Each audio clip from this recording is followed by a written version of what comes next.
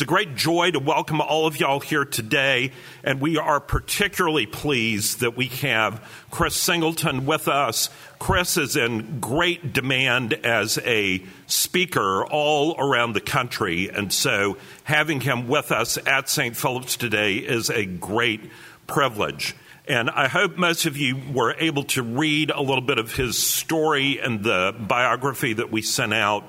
But for those who were not familiar, Chris was grown up in Goose Creek and Charleston, playing baseball and doing all the things that a normal student does during that time period until his life was dramatically changed when his mother was one of the victims in the attacks at Mother Emanuel Church.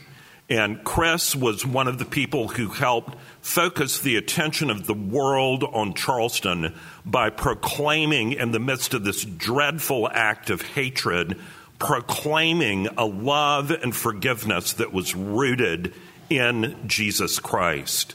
And Chris has gone on living that out. He was playing baseball for Charleston Southern at the time, and then went on to play in the Cubs organization and had a lot of very impressive stats, far better than any baseball that anyone in my family ever accomplished.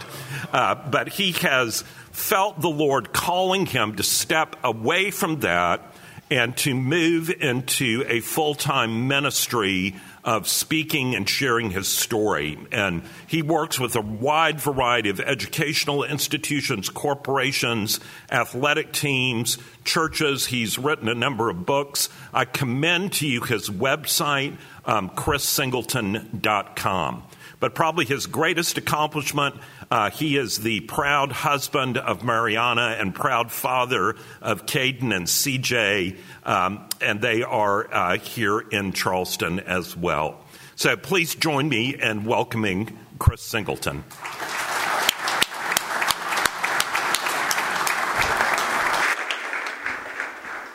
Thank you, brother.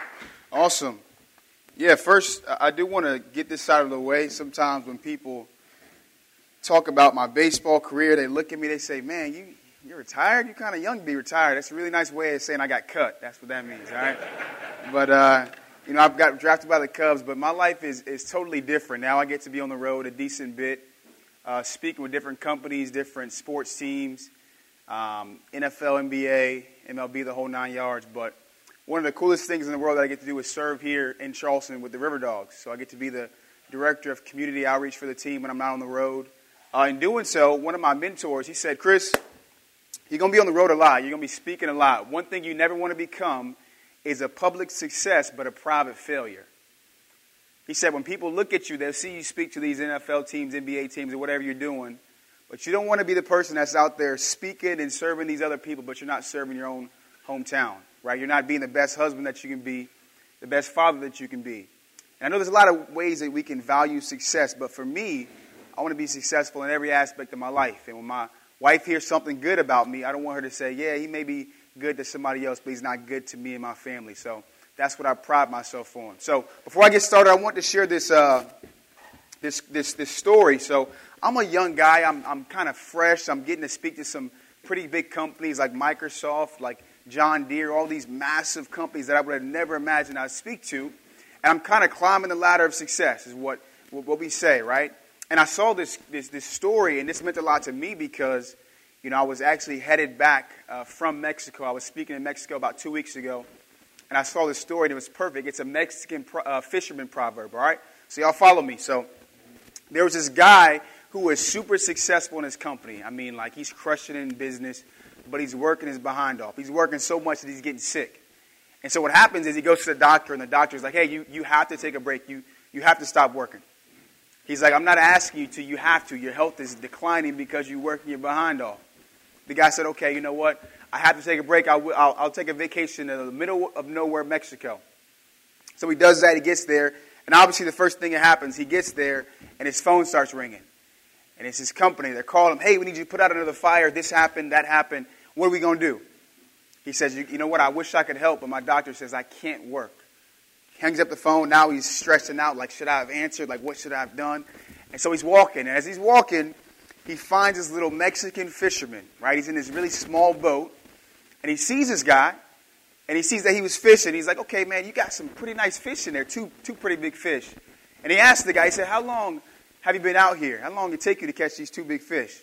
The guy says, not too long, about 10, 15 minutes. I've been just sitting there chilling afterwards. He's like, so what are you doing now? You going to keep fishing? He's like, I got more than I need. I got enough for me. I got enough for my family, so I'll be done. He's like, that's pretty boring. So you're going to be lazy the rest of the day? What are you going to do? He says, no, I got a full life, man. I got a full life. He says, well, what is it? He said, well, after I'm done fishing, what I'm going to do is I'm going to go home, have lunch with my kids. I'll go on a date with my wife. Then later on tonight, I'll have a beer or some wine and start to play the guitar with my friends at night, is what he said. He said, so I got a full life. And he's like, okay, well, you know what? Can I give you some pointers? Now, this is the guy from, corporate America. He's crushing it now. He's like, can I give you some pointers? Mexican fisherman's like, well, of course, you're successful. Like, tell me what I should be doing. He said, number one, you got to work harder. You've been here for 10, 15 minutes. I know you got some fish, right? You did well, but you got to work longer. He says, okay, well, what's next? He says, well, when you work longer, guess what happens? You'll catch more fish. He says, oh, okay, well, that sounds good, but what's next? He says, when you catch more fish, you'll be able to buy a bigger boat. So what he says, after you get your bigger boat, you'll catch more fish, so you'll cut out the middleman. You don't need the middleman. You can sell right to everybody here. He's like, okay, that sounds pretty cool. I like that plan. Well, what's next? He says, after you got the bigger boat, you're catching more fish, then you'll have a fleet of boats. You have a fleet of them. You have people working for you. You'll be making more money. He says, okay, well, what's next? He said, okay, well, after that, this is where it gets really cool. You ever been to the States? He's like, nah, never been to the States, but I'd always want to go. He says, okay, well, then your company's going to get so big, you move to L.A. or to New York, and you have somebody run it for you. He's like, okay, man, that sounds cool. Well, what's next? He said, this is the really cool part. What happens is, at this time, you can sell your company. You can get millions of dollars, and the coolest thing ever is going to happen. He says, well, what is it? He says, then you can move to the middle of nowhere, Mexico. You can fish a little bit. Maybe have lunch with your grandkids. Maybe go on a date with your wife. And at night, if you're lucky, you can play the guitar with your friends, drink a beer or some wine. The guy said, man, I'm going to do all that just to be right back where I am. I'm living a full life right now. And so I know it's funny, but I find myself, always going so hard in everything that I do, being so busy that I sometimes give my work, my ministry, the best of me, and my family, the rest of me. And I saw this story, and I'm like, man, I don't want to be the guy that does everything just to be right back at square one. Because I don't want my kids to be 18. My son's 4, and my other son is 10 weeks old. I don't want them to be 18 and say, man, Dad crushed it, but he wasn't the best dad to me. So I share that with you as a young man that's trying to figure things out. But hopefully you guys got something from it. Now I'm going to share my faith real quick. But when I share my faith, I usually don't talk about how I've always been, on fire as a believer, right? I think there's sometimes in our lives we need to hear the real story, right? So I'll give you the real story. So for me, I thought that God was like Santa Claus. I did. I knew God was real because my mother was always praying. I'm like, she got to be talking to somebody, right? I don't know who she's talking to, but somebody's got to be up there. But I didn't know. I didn't have a personal relationship. But if you would have asked me when I was a kid, hey, you believe in Jesus? I would have said, I believe. My grandmother was always singing, so she's got to be singing about something real, right? But I didn't have a personal relationship, and I was this way for a long time. If you would have asked me if I was a believer, I would have said, yeah, but I didn't have a personal relationship. I was just praying when my pastor was praying, or I was praying. My mother would ask me to pray at dinner, or what she would do is she would say, hey, if you remember this scripture, I'll give you $5. So I would remember it real quick and recite it, and she would give me $5. That's all that I was in my faith. I didn't have a personal relationship. And this changed for me my freshman year of college. And I'm a person that loves quotes. What I've realized is we're not going to live forever, right? We don't know when our last day is, but if our words are powerful, guess what? They'll stay behind even when we're gone. And so I love to have different quotes in my locker. What I do now with some athletes is I'll send them quotes as I get them. One of those people is Shaquille O'Neal's son. I just spoke to LSU's basketball team.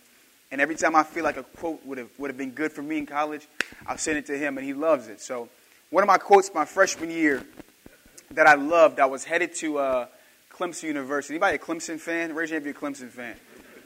couple Clemson fans. I thought we have more. Y'all having a rough year, though, so y'all, not everybody, a year ago, everybody was a Clemson fan, but we were headed to Clemson. Now I'm at Charleston Southern now. And you know Charleston Southern, mid-major school, like we get to play the bigger schools every now and then, right? We play Georgia, we play, Georgia Tech or Clemson or South Carolina, maybe a couple times throughout the year, but not every game.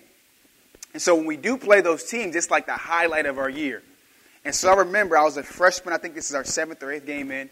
And I'm starting as a freshman, and I'm like, man, I got to keep playing well to stay in the starting lineup. I know how it is. Some juniors and seniors like, man, I got to get my spot back. And so I was playing well, but we're headed to Clemson. And at this time, one of my best friends in the world, his name is Brandon Burris. And I saw Brandon Burris writing a scripture on his wrist.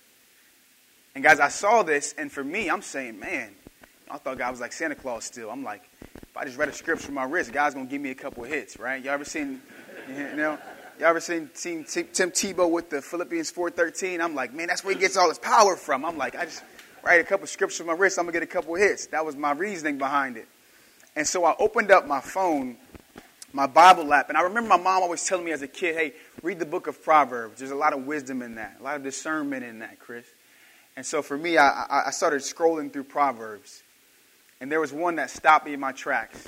Proverbs 24:10, and it said, if a man falters in the day of adversity, he's a man of little strength. Again, one translation asks the question, it says, if a man falters in the day of adversity, how small is his strength? And I said, oh man, this is made just for me. I said, this is perfect for me. This is perfect for baseball because there's so much adversity in baseball. And so what I did was I wrote that scripture on my wrist. I wrote it on my glove. I wrote it on my bat. I wrote it on my helmet. I wrote it everywhere because I'm so silly. I was like, I want to make sure God sees it. That's what I was saying. I don't know what's wrong with me, but that was what I was saying, right? And I played that game, and I prayed. I said, God, I know how it works, Lord. You give me the strength. You give me the wisdom to have a great game. I'll give you all the glory. It's not me. It's all you. We played that game, and I had the best game of my life. I had 4 hits. I had 2 RBIs to win the game. I had a diving catch, right? To end it all, I had a diving catch. And there was this fan that was talking crazy to me the whole game. And I tipped my cap to him as like a signal, like a sign-off. We beat Clemson for the first time in school history. And I'll never forget, after the game, all the reporters were asking me, hey, Chris, fantastic game. Like, how did this happen? All these questions they were asking me. I'm saying, you know what? I know one thing's for certain. God is definitely real, right? Because everything that I prayed for, I got that day. Every single thing. And I remember throughout the whole season, my mom was one of those, Facebook proud moms. I don't know if y'all know what I'm talking about, right? Every time I had a good game, she was posting my stats and talking, did y'all see my baby last night, right? That kind of mom. And there was so much pride that I had when I was playing that season. And you know what I did? I was superstitious. Now, if you ever played baseball, you know what I mean. But I was just weird about stuff, right? If I had a good game, I would make sure I didn't touch my bat till the next game, right? I was making sure it stayed there, get some of that mojo to run off on the next game, right? I would do weird things, okay? So what I did was I wrote that same scripture on my glove, on my bat, on my helmet, every game that season.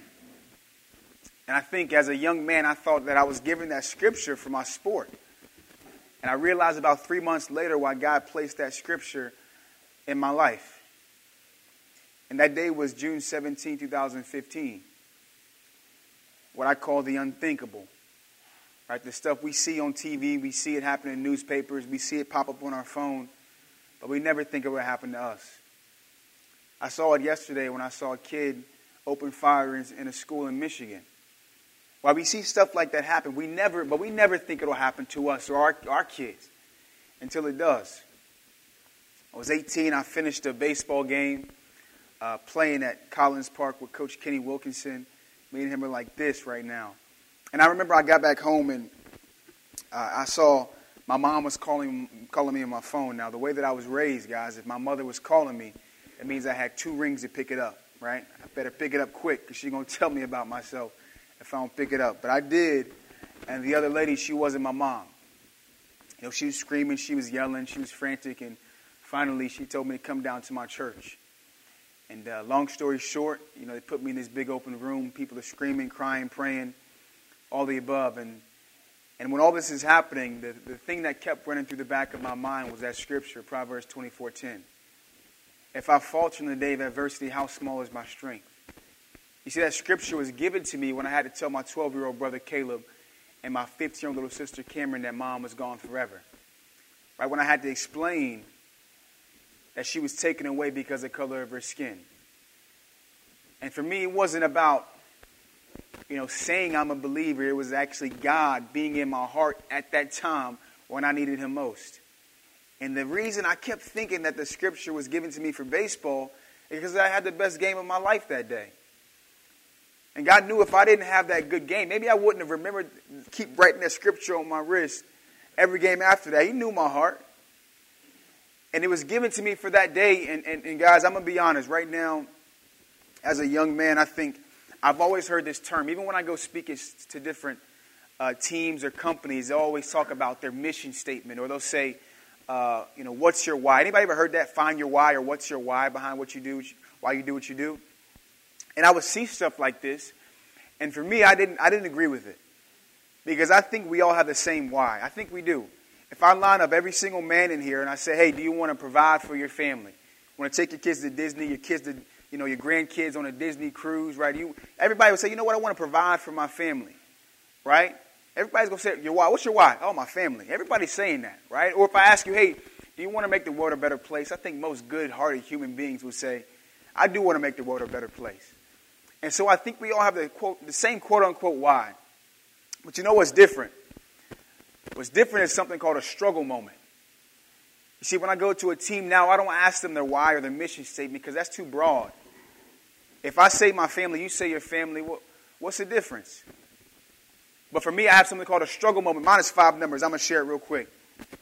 My struggle moment, the reason why I wake up out of bed, the reason why I can be on the road 160 days a year, come home and still serve my hometown and still serve my family, be the best dad, best husband I can be, is 5 numbers. It's 1, 70, 50, 9, and 1. There was one person that was misled and misinformed to hate people that looked like me. And what this one person did was he walked in my church and fired over 70 bullets. And while people were holding hands and praying in my church, over 50 of those entered bodies. And this man took 9 lives, and one of those lives happened to be my mom. My everything. And so now when we're talking about our lives and being the best men that we can be, the best salt, the best light that we can be, if we just say our why, what differentiates us? What is our struggle moment? You see, my struggle moment pushes me forward every single day.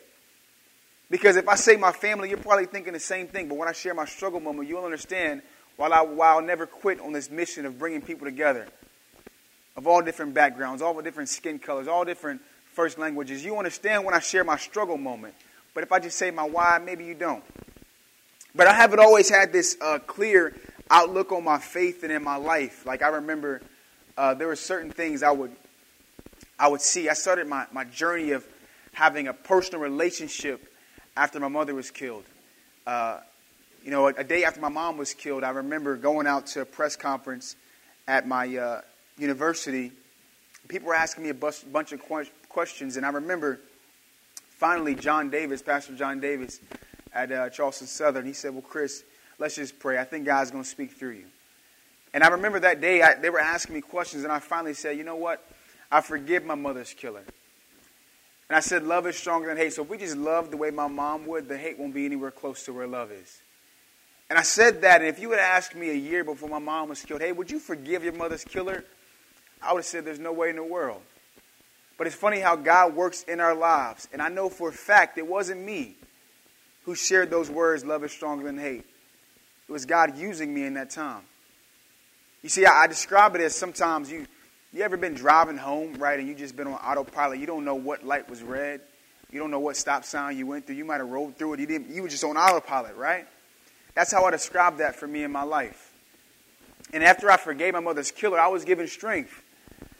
But I would read my Bible, and there were some things I didn't understand. And that's why I think we were talking about how important pastors are. One of my pastors, he told me, Chris, since you're on the road so much, sit down with your wife and figure out how many days she's okay with you being gone. Right? And so I would always go to my pastor with certain things. So there's one scripture I want to share because I didn't understand this. And maybe you're going to hear it, you're not going to understand it either. But the scripture says, consider it pure joy, my brothers and sisters, whenever you face trials of many kinds. Because you know that the testing of your faith produces perseverance. Again, it says, consider it pure joy, my brothers and sisters, when you face trials of many kinds. That's James chapter 1, verse 2 and 3. And I said, I'm supposed to consider this pure joy? I'm thinking, oh my goodness, I'm supposed to consider what I'm going through pure joy. I didn't understand it, so I went to my pastor. He said, man, Chris, if I had $1 for every time somebody brought that scripture to me, man. There's another one that I didn't understand.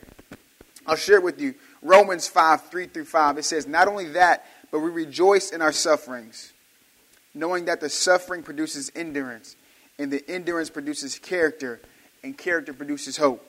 So first I'm supposed to consider it pure joy. Now I'm supposed to rejoice in my sufferings. And I brought that to my pastor. I said, hey,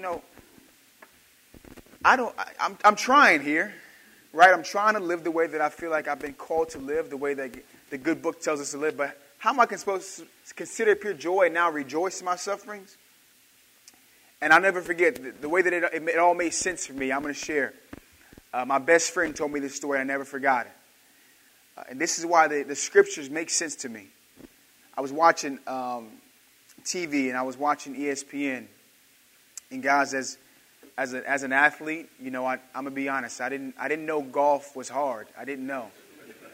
And so, I'm gonna be honest. I didn't know. I didn't play golf, and I'm like, man, if I can hit a baseball off the tee, surely I can hit a golf ball off the tee, right? And so I never played golf, and we just moved to Cusall, where we live on the golf course now. So I'm starting to learn, but I'm terrible still. And I remember I was sitting there watching golf, and I'm like, man, we got to change this. And my buddy's like, hold on, Chris, before you change the channel, let me tell you this story about the golf ball. I'm like, what do you mean, story of a golf ball? He said, the history of a golf ball. Let me tell you. I said, go ahead, tell me, man. He said, when they first made the golf ball, it was called a feathery. It was made out of molasses. It was super light and weight, and it was smooth all the way around.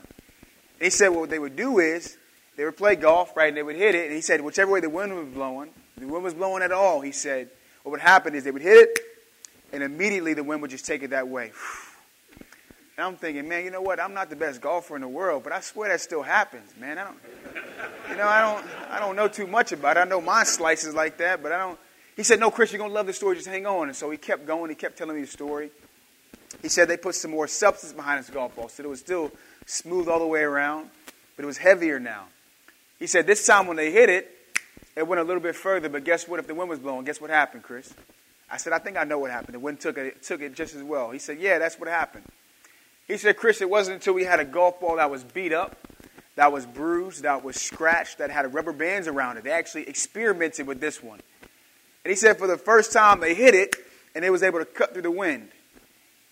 He said, Chris, I think you're like that golf ball, man. You lost both your parents. You're trying to take care of teenagers as a teenager.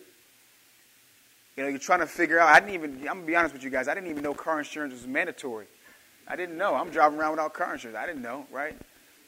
And all these things are happening to me. My friend told me this. He said those are like dents or scratches in your golf ball. And so when I thought about that for the first time, the scriptures, they made sense to me. Consider it pure joy because now when I'm faced with a trial, when I'm faced with tribulations, when I'm faced with obstacles, opposition, adversity, I keep thinking, that's another scratch in my golf ball. That's another dent. That's another rubber band.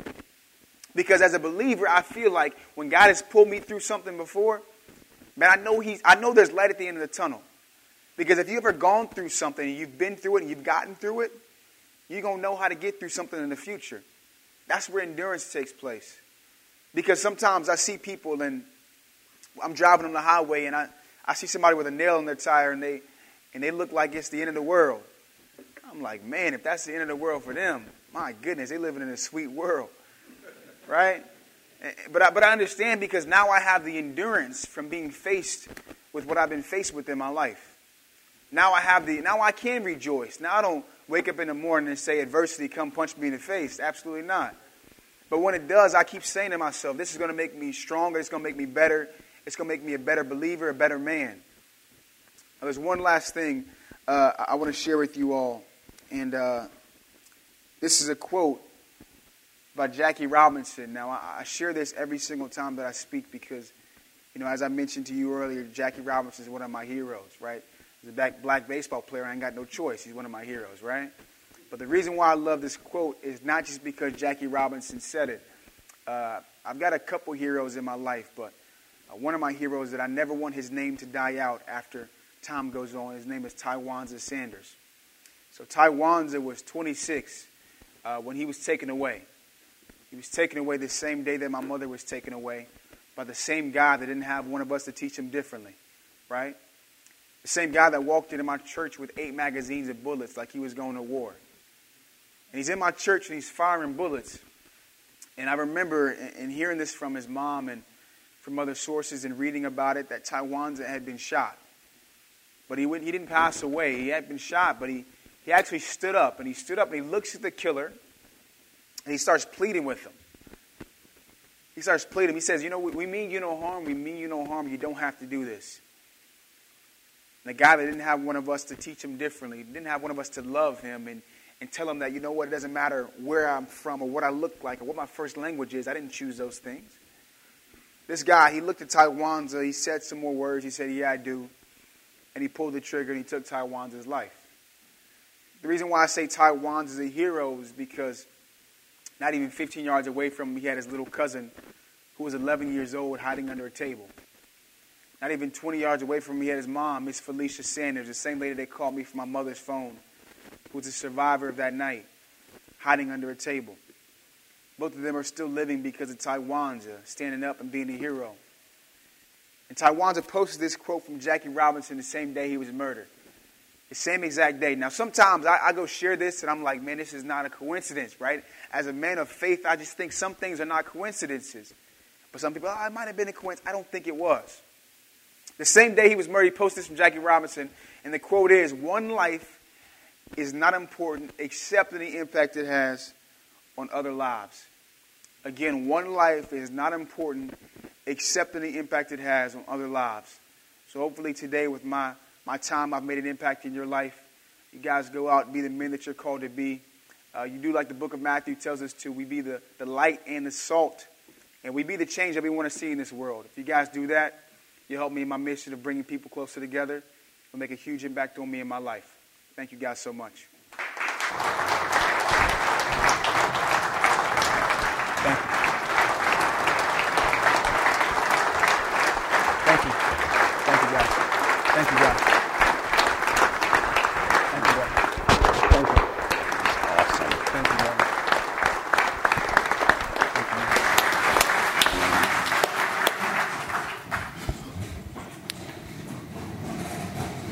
Thank you so much, Chris, for being here with us today, for sacrificing your time and sharing that powerful testimony with us. Just want to remind you all again, chrissingleton.com. There are a lot of great resources there. And also remember, January 12th will be our next luncheon. And there will be, if anyone is interested in having somebody pray with you afterwards, just go down to the hall, to the youth room. There'll be some folks who can pray with you there. So as we close, let me say a prayer for Chris and his ministry, and then we'll have a blessing. Let us pray. Father, we thank you so much for this day, and we thank you for your servant, Chris Singleton. Lord, we pray that you would bless him. We pray your blessing on his family and his ministry. Lord, we thank you that you have called him to go and to share your word with a wide variety of people and through a lot of doors that are open for him.